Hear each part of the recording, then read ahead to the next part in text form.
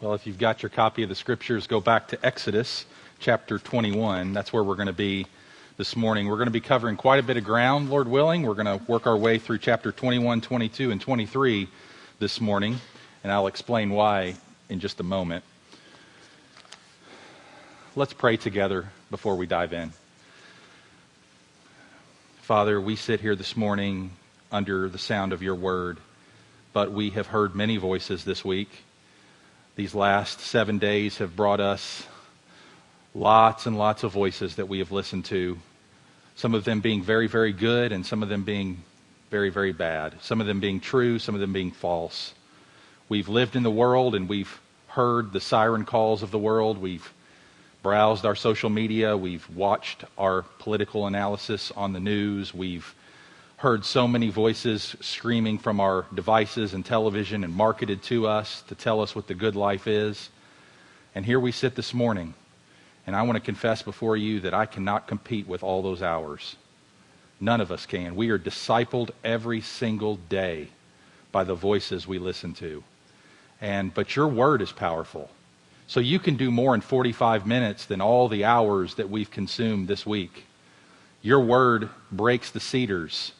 Your word strips the forest bare. Your word brings life to the dead.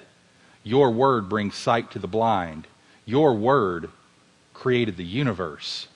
Your word raised Jesus from the dead. So Lord, you can speak through this word this morning. And as we dive into what seems like such a strange and foreign part of your word, we pray that you would help us to apply it in a Christ-centered biblical way this morning to our lives. So speak, Lord. Your servants are listening. Incline our hearts to your word and not towards selfish gain, we ask in Jesus' name. Amen. Well, I had Joe read Romans 13 in part because I didn't want him to read 21 through 23 and put us all to sleep. 21 through 23 of Exodus is case law. It's all the applications of the Ten Commandments that Moses spoke to the people of Israel. You remember where we are in the story of the Exodus. God's people have been delivered out of bondage. They were brought through the wilderness or through the desert, and now they are at Mount Sinai, which is where we have been with them for a number of months now. On Mount Sinai, God came down in fire and smoke and gave them a law. We call it the Ten Commandments. They would have called it the 10 Words. And this law was written with the finger of God, and it was spoken, and it brought fear to the people, as we saw last week. And then the people requested that Moses would speak to God on their behalf. Remember that? We talked about him being a mediator for them last week. And so now he is going to exercise that role. And in chapters 21 through 23, he begins to unpack what the Ten Commandments actually mean, some of the practical, day-to-day applications of the Ten Commandments. So we saw in Romans 13, just a few moments ago, if you're paying attention when Joe was reading, was Paul summarizes the Ten Commandments in this way. He says, love your neighbor as yourself, for the one who loves has fulfilled the law. In other words, the point of the law is to create a loving life toward God and a loving life toward others. And so this morning in Exodus 21 through 23, we are going to consider what loving God and neighbor looks like in everyday life. And the rules that we're going to find in this section of Scripture are examples of how the Ten Commandments are applied daily. It deals with hot topics like the death penalty and slavery and premarital sex and orphan care and lawsuits and fist fights and property and the poor and loving our enemies, all the stuff we love to hear about. But it also deals with the ordinariness of life. Tony Merida, pastor in the Raleigh, North Carolina area, writes, this section shows us that God is concerned with how we relate to one another in day-to-day life. We spend most of our days in the ordinary, going to work, seeing neighbors, raising kids, and other seemingly routine tasks. So how can we glorify God in the ebb and flow of our day-to-day dealings? That's what this text is all about. So in one sense, as strange as this text is going to sound to us, there's no text that's really more practical in the entire book of Exodus than chapters 21 through 23. Now, before we get into them specifically, I want to lay out a few introductory remarks to put up some guardrails and safeguard us as we walk through this passage, because if we don't have these, what I'm calling redemptive guardrails, we could go astray. So number one, these rules are given post-redemptively. That is, after the people of Israel have received salvation. They are post-redemptive. They are after they've been redeemed, after they've been delivered. Why is that important? Because they're given not as a way, as we've repeated repeatedly throughout this sermon series on the Ten Commandments specifically, but these rules are given not as a way of entering into relationship with God, but as a pattern for enjoying that relationship. This is very important because God had already said at the beginning of Exodus 20, I'm the Lord your God. I brought you out of the land of Egypt. You're my people. I brought you on eagle's wings to myself. You're a kingdom of priests. You're a holy nation. You're a royal people. That's who you are by virtue of my covenant with you. They hadn't done anything. So that's really critical for us. As we read these, we can divert back unintentionally to our old legalisms and lawlessness and think, okay, I got to do these things because this is how a person gets right with God. That's not how a person gets right with God. A person gets right with God, as we've sung repeatedly this morning, through Christ alone, by grace alone, through faith alone in Him. But these rules are given as a way to help us understand what it means to live out that relationship and enjoy that relationship. That's number one. Second introductory observation. These rules are given in a specific context. There is a specific historical moment that is going on in Exodus 21 through 23. They are given for life in a specific place at a specific moment in history, which means that they are not therefore timeless instructions, but a law code for a particular people living at a particular time in redemptive history. Many of these laws are concessionary.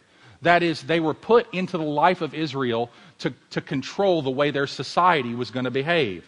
They're not setting up a utopia, but they are responding realistically to a sinful people in the people of Israel. They are distinct from the Ten Commandments, and Moses makes this very clear. In fact, as we'll see next week in chapter 24, verse 7, these laws that we're considering in Exodus 21 through 23 are not written on stone like the Ten Commandments were. They were written on parchment.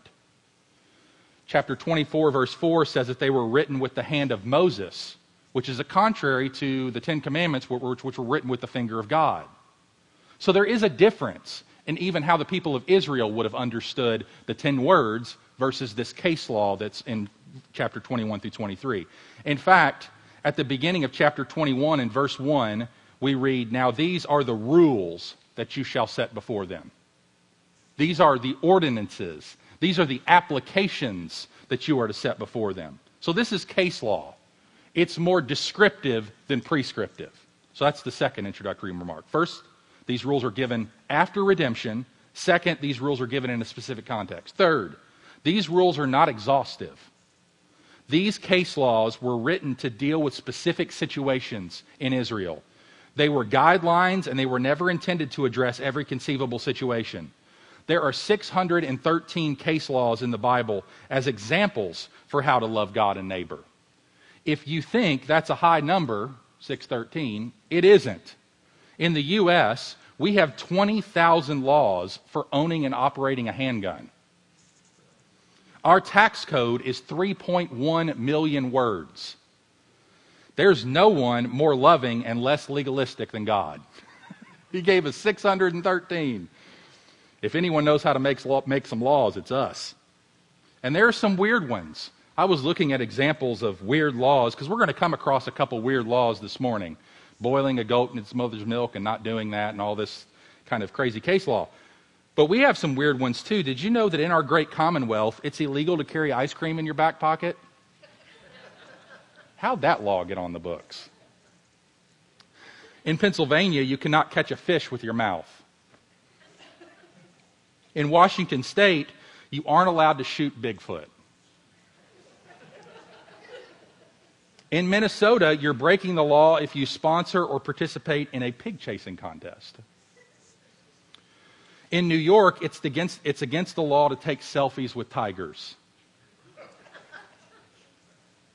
And our country isn't unique in its weird laws. In New Zealand, it's illegal to fly in a hot air balloon with a rooster.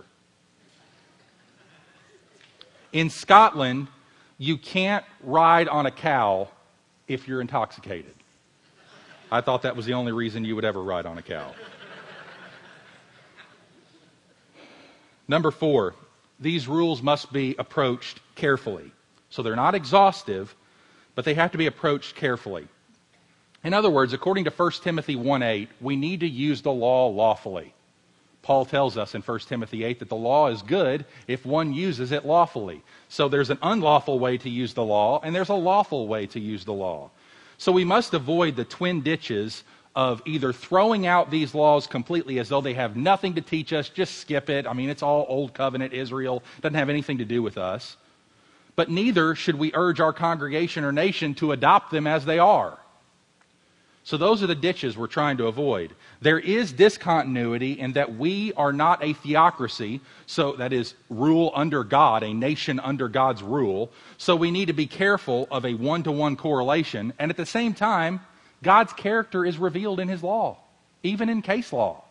And so we learn here what it means to love neighbor. And so we gather principles from the case law that helps us understand how relevant it is and how to practically love neighbor. So we should seek to learn them and then make responsible, Christ-centered, wise, new covenant application of these case laws. And that's what I'm going to try to do this morning. I'm going to try to make wise, responsible, Christ-centered, new covenant application. So let's get into these specific laws now. Micah 6:8, a very key, important verse in the Old Testament, says, "He has told you, O man, what is good. And what does the Lord require of you but to do justice and to love kindness and to walk humbly with your God?" Micah, no doubt, when he was prophesying that or preaching that to the people, had in his mind the law of God. Now, we're not sure if he had Exodus 21 through 23 in mind, but as a summary of how God required His people to live, he said, what does the Lord require of you? He's shown you what's good. So what's good? To do justice, to love kindness, and to walk humbly with your God. And as I studied these case laws this week, that sounded and began to feel and sense like that's a great summary of what God is trying to accomplish here. He's trying to help us understand what it means to walk humbly with God, to love kindness, and to do justice.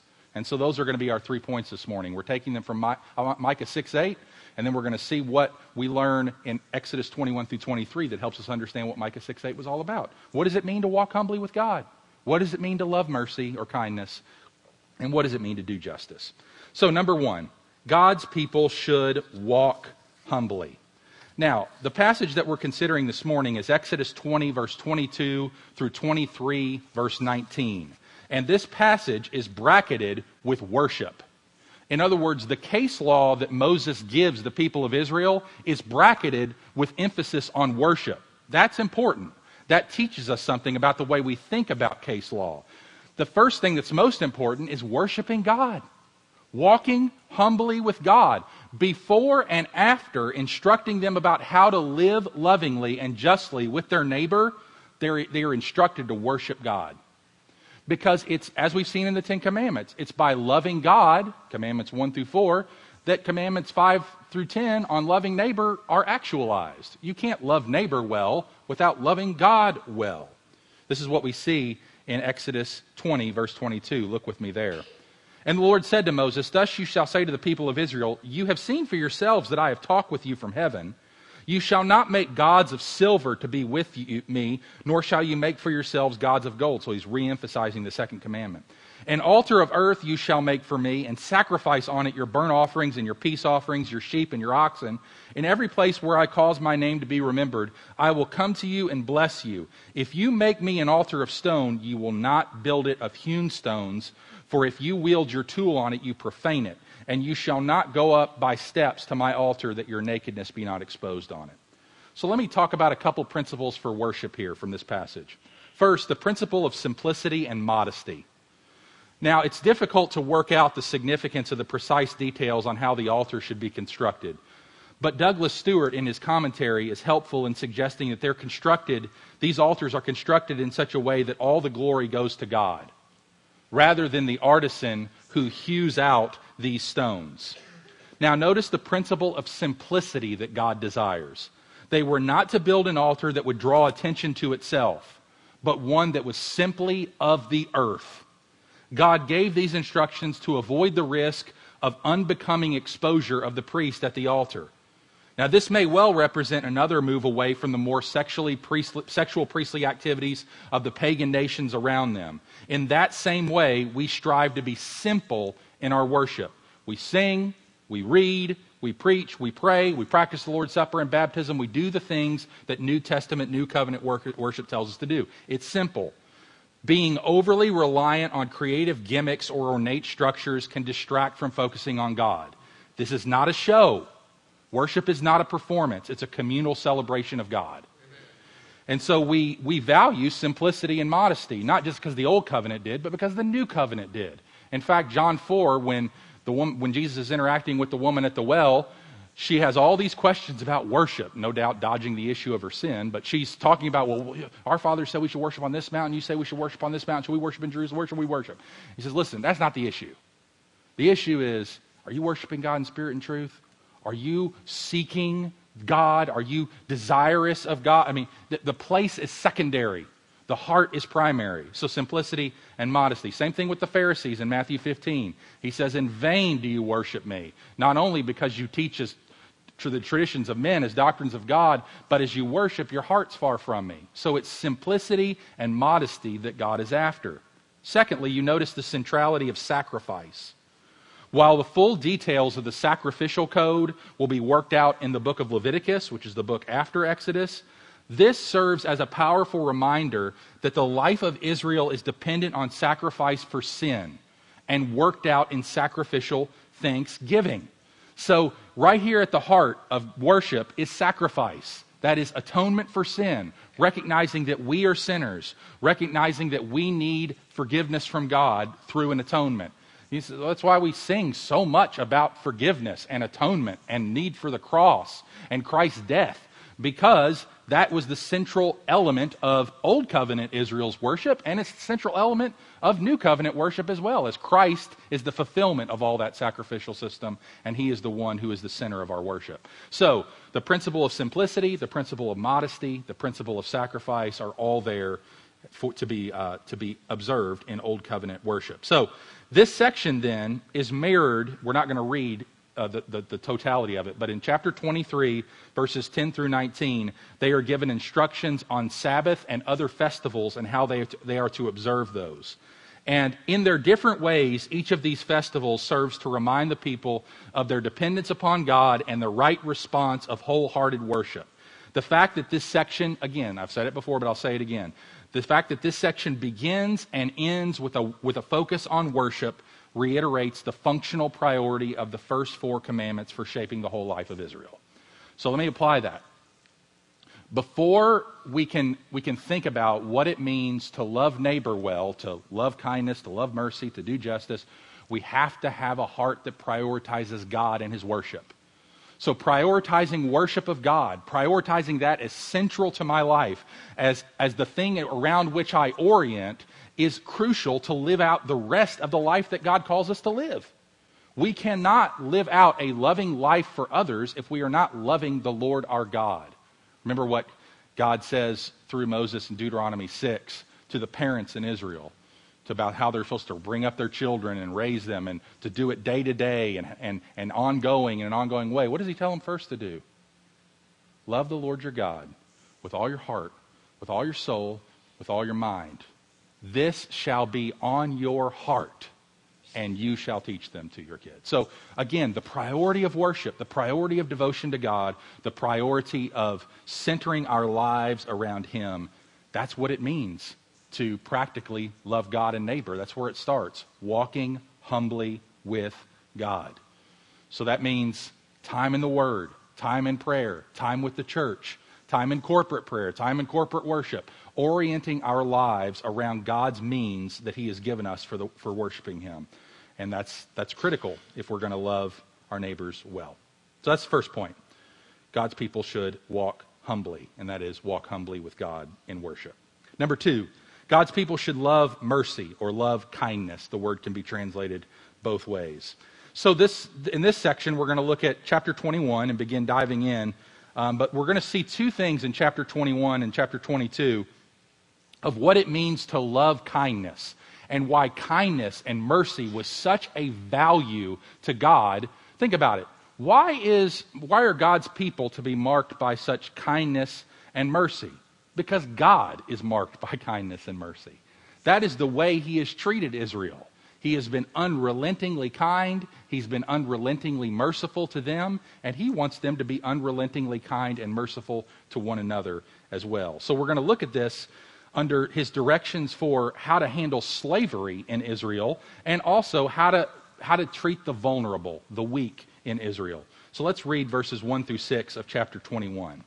Now these are the rules that you shall set before them. When you buy a Hebrew slave, he shall serve 6 years, and in the 7th he shall go out free for nothing. If he comes in single, that is without having a spouse, he shall go out single. If he comes in married, then his wife shall go out with him. If his master gives him a wife, and she bears him sons or daughters, the wife and her children shall be her master's, and he shall go out alone. But if the slave plainly says, I love my master, my wife, and my children, I will not go out free, then his master shall bring him to God, and he shall bring him to the door of the doorpost, and his master shall bore his ear through with an awl, and he shall be his slave forever. Now I know that whenever we read or come to passages about slavery, based upon our American history, that just inevitably raises our skin on our arm, or the hair on our arms a little bit in the back of our neck. And it should. But we have to understand that slavery in Israel does not equal slavery in America. The slavery is very different from that in our nation's history. It was not oppressive, and it was not based on ethnicity, which is two totally different characteristics than our own nation had. Let me just point out 3 things quickly about the slavery that's mentioned here. This slavery is clearly voluntary. It was not imposed. People would hire themselves into another person's service, usually owing a debt. And so as a result, they voluntarily offered themselves to work for someone. In fact, the very kind of involuntary slavery that categorized the early American experience is condemned in this section of Scripture. Charles Spurgeon knew it. All of our English Puritans knew it, which is why they condemned and would disfellowship any American church that would try to do such a thing in the name of God. Look at chapter 21, verse 16. Whoever steals a man and sells him, and anyone found in possession of him shall be put to death. Man stealing was what characterized the early American experience, not Old Covenant slavery. So we have to be very clear about that. The Bible universally condemns what our country practiced in its early days. This slavery was also temporary. They worked for 6 years, and then they were set free, and they didn't leave empty-handed. They were furnished with everything that they needed, according to Deuteronomy 15, 12 through 15, to start a new life. This service was also civil. There was 0 abuse allowed. Look at chapter 21, verses 26 and 27. When a man strikes the eye of his slave, male or female, and destroys it, he shall let the slave go free because of his eye. If he knocks out the tooth of his slave, male or female, he shall let the slave go free because of his tooth. There was no abuse allowed at all. Also, this slavery preserved the sanctity of the family. Whereas in the American experience, slavery often disrupted the family and separated the family and ripped it apart. In this case, the slavery in Old Testament Israel preserved the family. You see that in verses 3 and 4. If he comes in single, he goes out single. But if he comes in married, he goes out married. In other words, he keeps his family there. Now look at verse 4, which is a bit of a head scratcher. If his master gives him a wife and she bears him sons or daughters, the wife and her children shall be her master's, and he shall go out alone. Now this seems unfair at first glance. Remember the female slave? But you have to remember this. If a female served herself into slavery, or a family put her into a hired working situation in hopes that she would have a better life, in hopes that maybe she could get a leg up and get another chance, if she contracted to work for her master for 6 years. Now, if she got married, it would be wrong for her to terminate her contract. So the husband could do one of 3 things. He could wait, he could purchase her freedom, or he could commit himself to work permanently for the master, which is what we see in verses 5 and 6. Now, regarding female slaves, we read the following in verses 7 through 11. When a man sells his daughter as a slave, she shall not go out as the male slaves do. If she does not please her master, who has designated her for himself, then he shall let her be redeemed. he shall have no right to sell her to a foreign people, since he has broken faith with her. If he designates her for his son, he shall deal with her as with a daughter. If he takes another wife to himself, he shall not diminish her food, her clothing, or her marital rights. And if he does not do these three things for her, she shall go out for nothing without payment of money. Now it seems that the father was not trying to get rid of her here, but rather improve her prospects for marriage. So the woman received protection in three ways. If it didn't work out, she could not be sold to foreigners. Her family could ransom her, redeem her out of slavery. And if she became engaged to one of the sons, she was treated as a daughter. And then if the engagement ended, she was provided food, clothing, and marital rights. So you see how just this is. Even in the concessionary terms in which this slavery code is adopted to kind of curb the effects of sin, nevertheless, God is ensuring that mercy is given, that love is extended, that kindness is preserved, even in a less than favorable institution like Old Testament slavery. Also, we see here other examples of God's people called to love, mercy, and kindness. We see they are to show compassion to the foreigner, the widow, the fatherless, and the poor. Look at chapter 22, verse 21. Chapter 22, verse 21.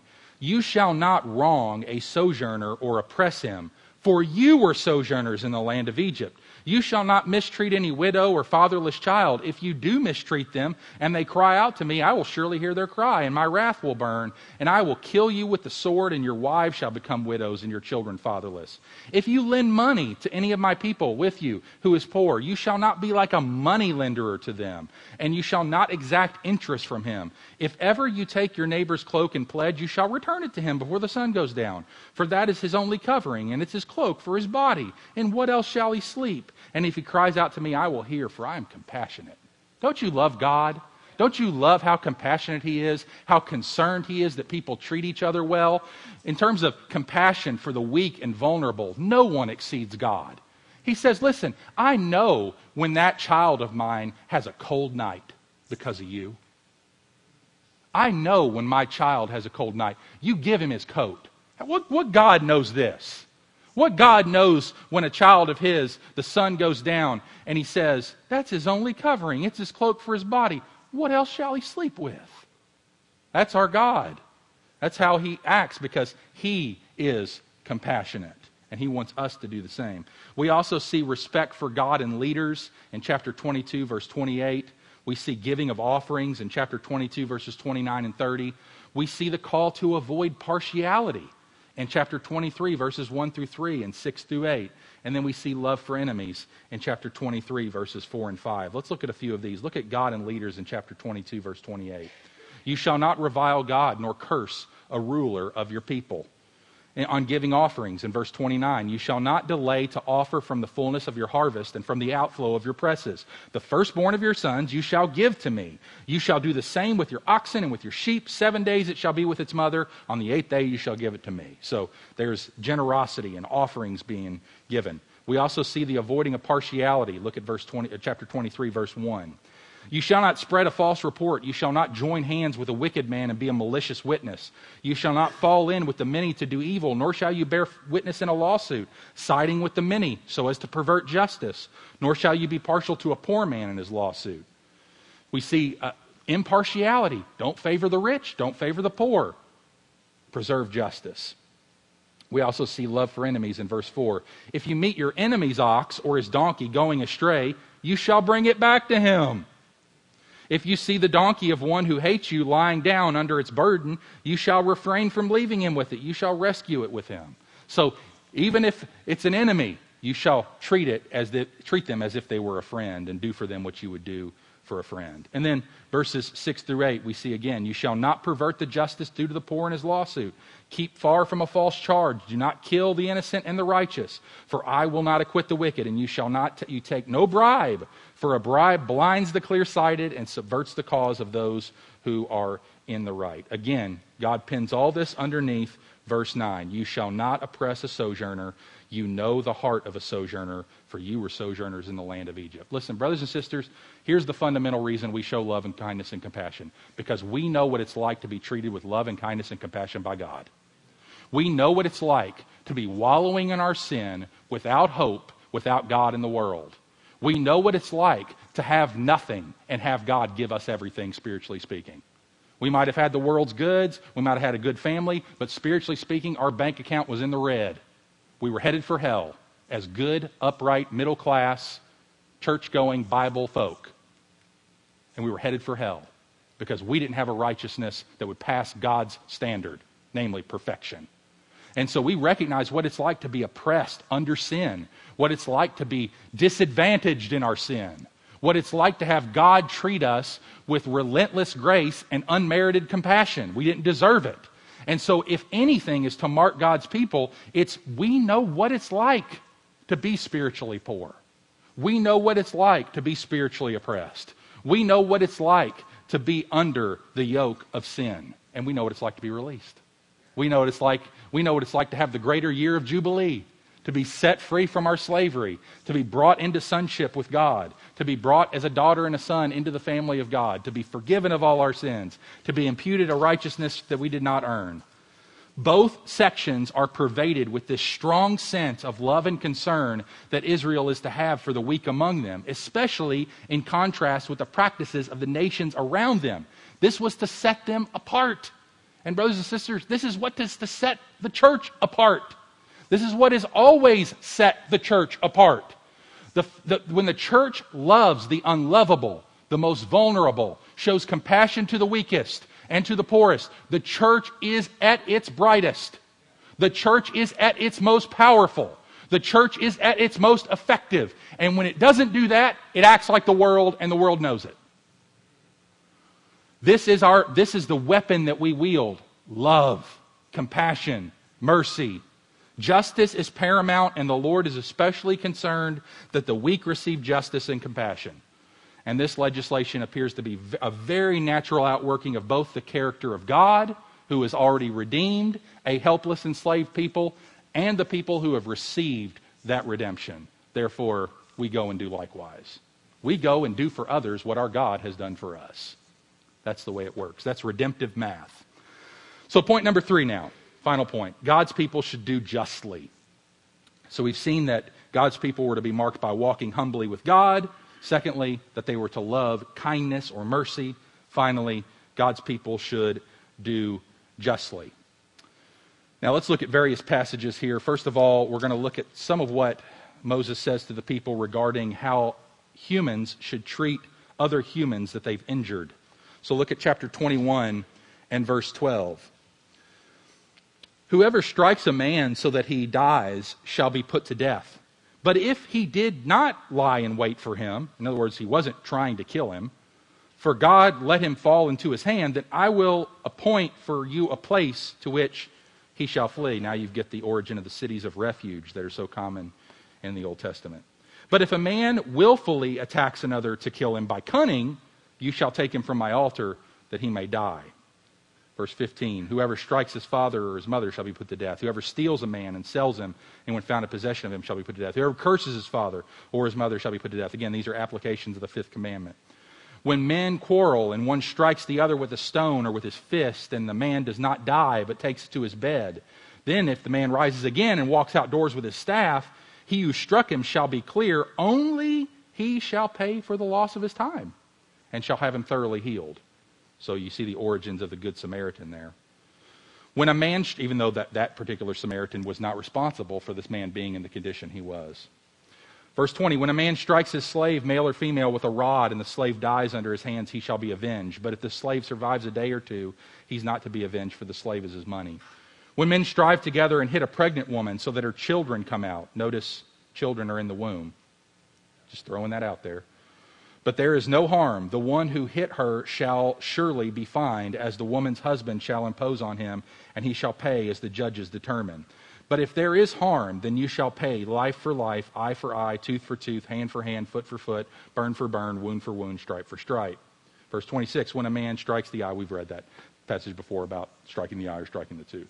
Now, what you have here is case law concerning intentional and unintentional homicide in verses 12 through 14. You got assault on parents and kidnapping and cursing of parents in verses 15 through 17. You've got life-threatening injuries in chapter 21, verses 18 through 21. And then you've got permanent injuries in chapter 22, or chapter 21, verses 22 through 27. So all this law is designed to help people who have injured one another or been responsible for that to deal justly with each other.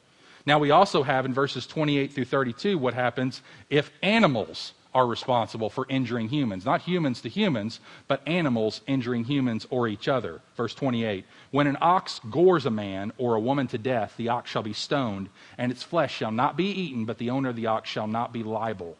But if the ox has been accustomed to gore in the past, and its owner's been warned, but has kept it in, and it kills a man or a woman, the ox shall be stoned, and its owner also shall be put to death.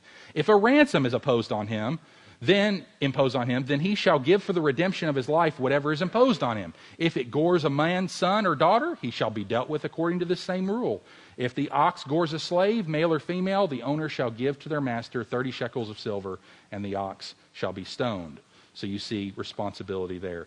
Also, and I'm not going to read all of these examples, but in chapter 21, verses 33 through chapter 22, verse 15, we have laws of restitution. You've seen some of that already.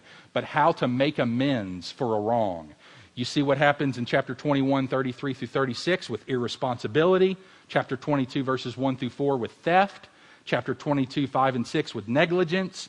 Chapter 22, 7 through 13 with breaches of trust. And chapter 22, 4 through 14 through 15 with borrowed property. So God begins to instruct the people how they are to make restitution for irresponsibility, theft, negligence, breaches of trust, or borrowed property, all of which would fall under the banner of not stealing. You shall not steal. These are applications of that broader Ten Commandment principle. And then finally, we deal with purity in chapter 22, verses 16 through 20, where we read the following. If a man seduces a virgin who's not betrothed and lies with her, he shall give the bride price for her and make her his wife. If her father utterly refuses to give her to him, he shall pay money equal to the bride price for virgins. You shall not permit a sorceress to live. Whoever lies with an animal shall be put to death.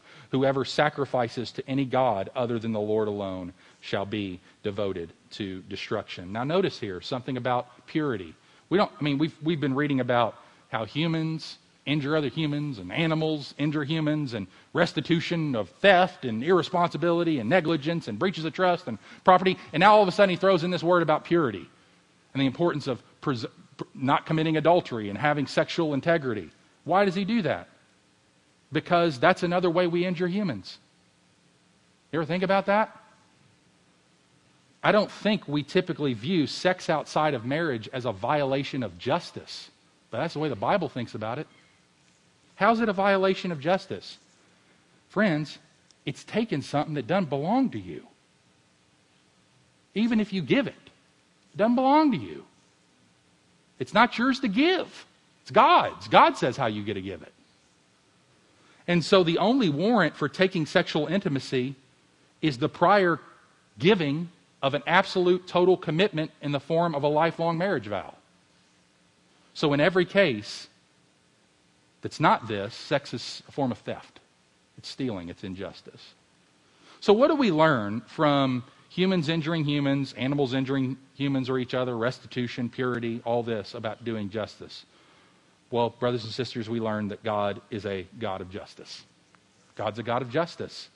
There is an equity to his legislation that shows that not only will God not let wickedness pass, but that he will punish it justly.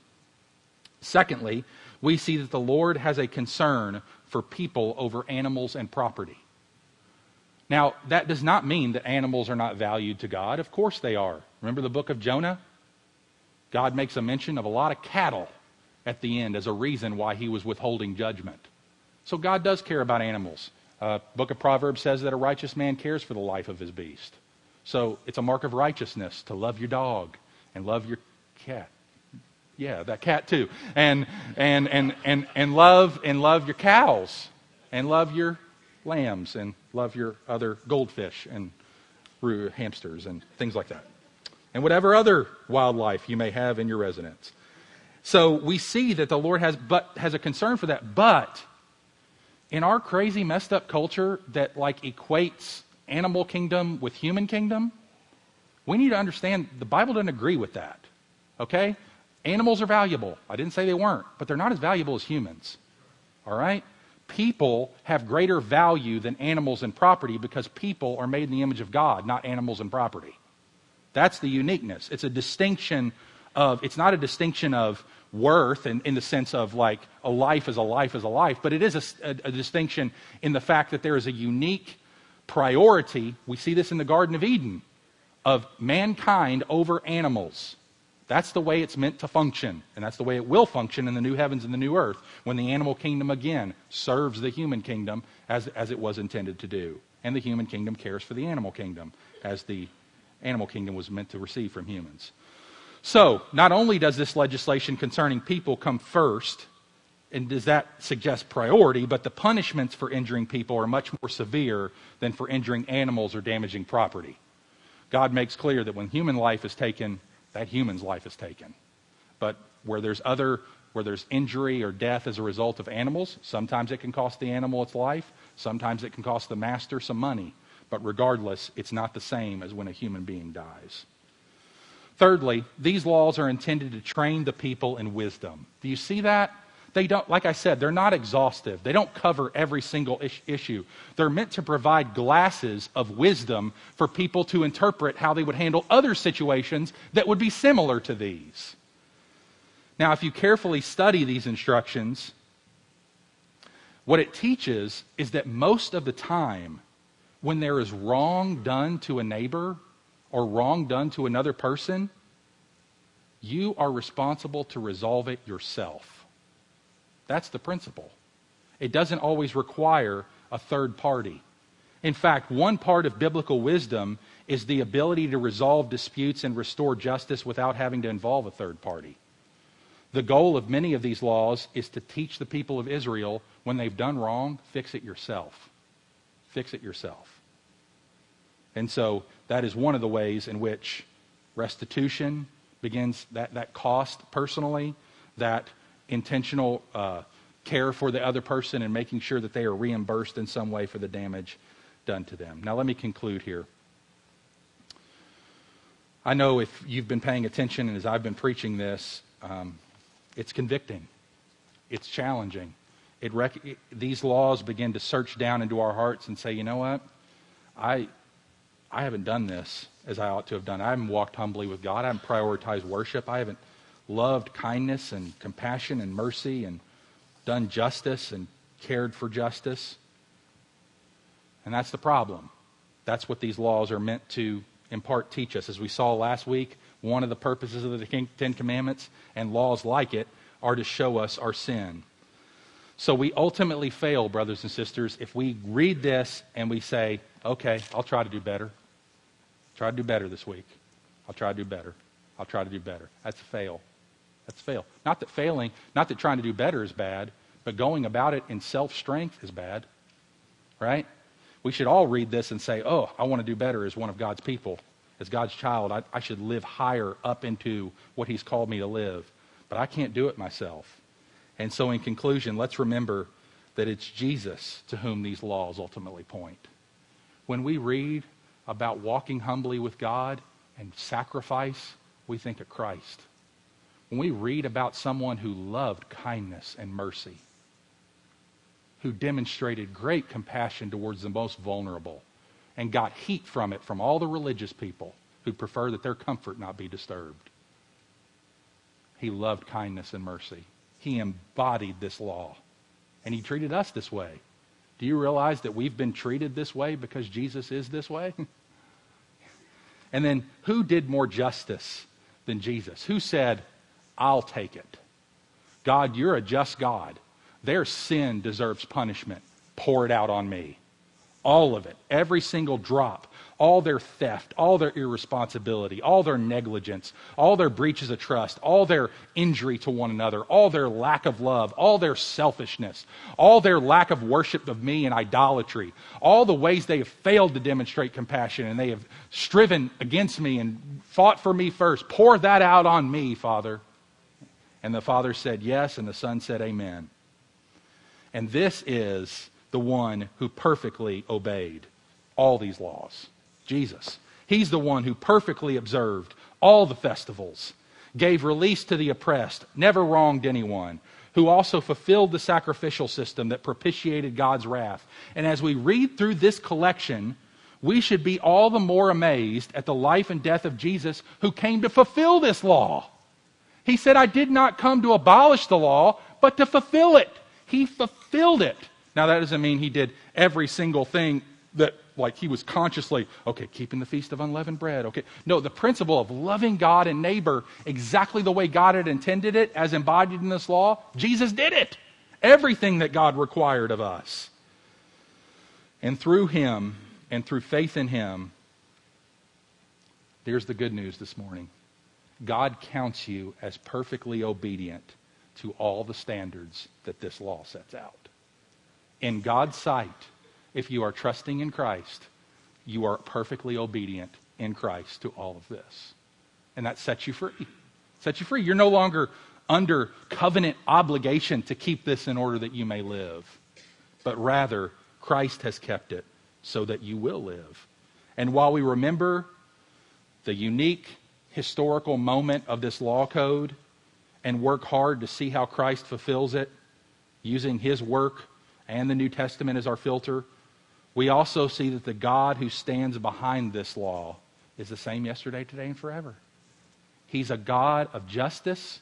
He's a God of mercy. He's a God who calls us to humbly walk with him. May he give us grace to do that. Let's pray together.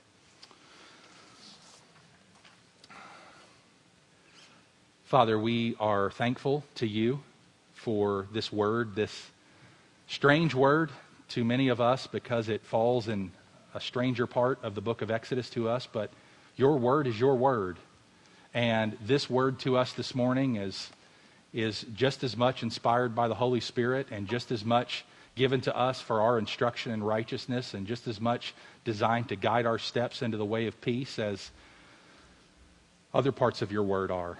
And so help us, God, as we strive to, by your grace, walk humbly, to love mercy, to do justly. Forgive us.